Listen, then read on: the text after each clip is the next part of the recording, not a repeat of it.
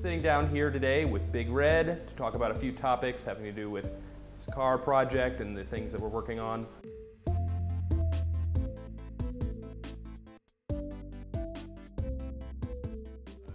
I build a lot of stuff, but I've never rebuilt an engine. So a friend of mine says, hey, you could get a totally refurbished engine for about $4,000. And so $1,200 for an engine with 120,000 miles, or $4,000 for an engine with 0 miles, essentially.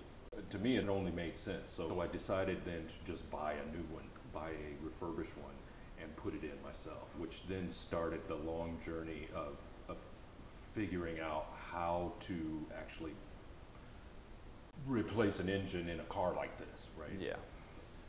And that's when I started learning about all of the things that you have to do to get an engine out of a car like this and put a new one in.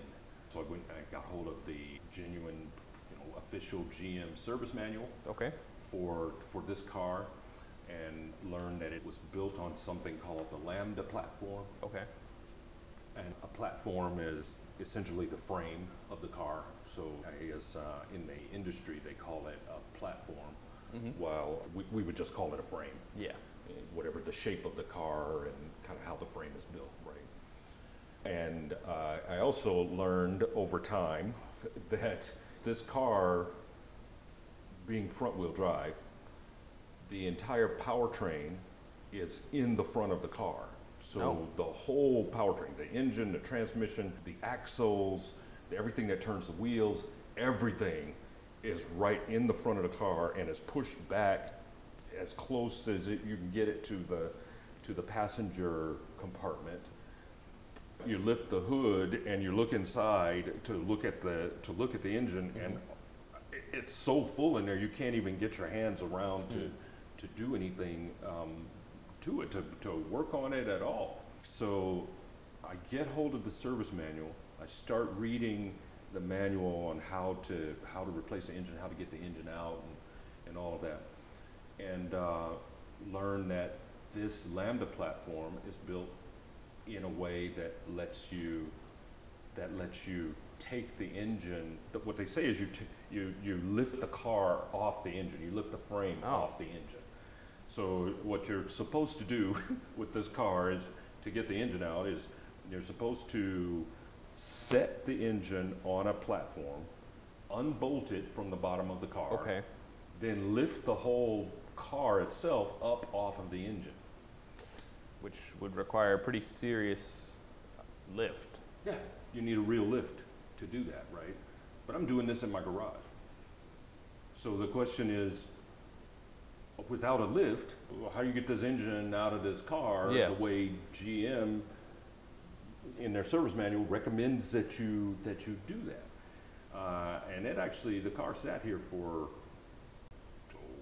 3 or 4 months while I tried to figure out, I had pieces all taken off of it and things all unbolted on it, and trying to figure out how can I lift this car up over the engine. And I can tell you that when the car is sitting on the ground, you got the wheels here, they sit about yay tall. Okay. And the wheels are about this tall. The engine in the car is about this tall.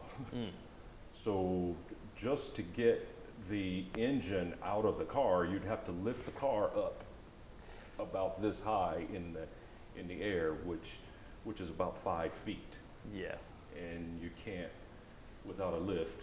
There's no way. There's not even going to be room in a regular garage to lift the car up that high. There's no way to get it out of there. Yeah. So when looking more closely at the Lambda platform, I recognized that the way that platform was built would allow you to actually get the engine out of the car without lifting it up.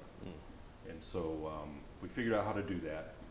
Figured out how to do that in the garage without lifting the car up. We were able to get the whole powertrain out of the car and set it on the floor, which we have now. It's sitting over there. So then we got the whole powertrain out of the car, sitting on the floor of the garage, unbolted the engine, pulled it off of the the powertrain, pulled it off of the transmission, and we've got the new engine, and got ready to hook that up when we found out that the car has several other issues related to manufacturing. The transmission has one gear, or something that they call a wave plate, Okay. that needs replacing. It's just a thin piece of metal, but it's inside the transmission. You have to remove that. You have to replace that, otherwise the transmission will start to slip. And if you leave that malformed wave plate in the transmission, at some point it'll break. And the way it's described is, it's like taking your running transmission and pouring a cup of metal marbles into the transmission while it's running. Ah, Yeah, it'll grind it right so up. similar to the timing chain issue, it'll just destroy itself from the inside. Right, yes, similar, yep.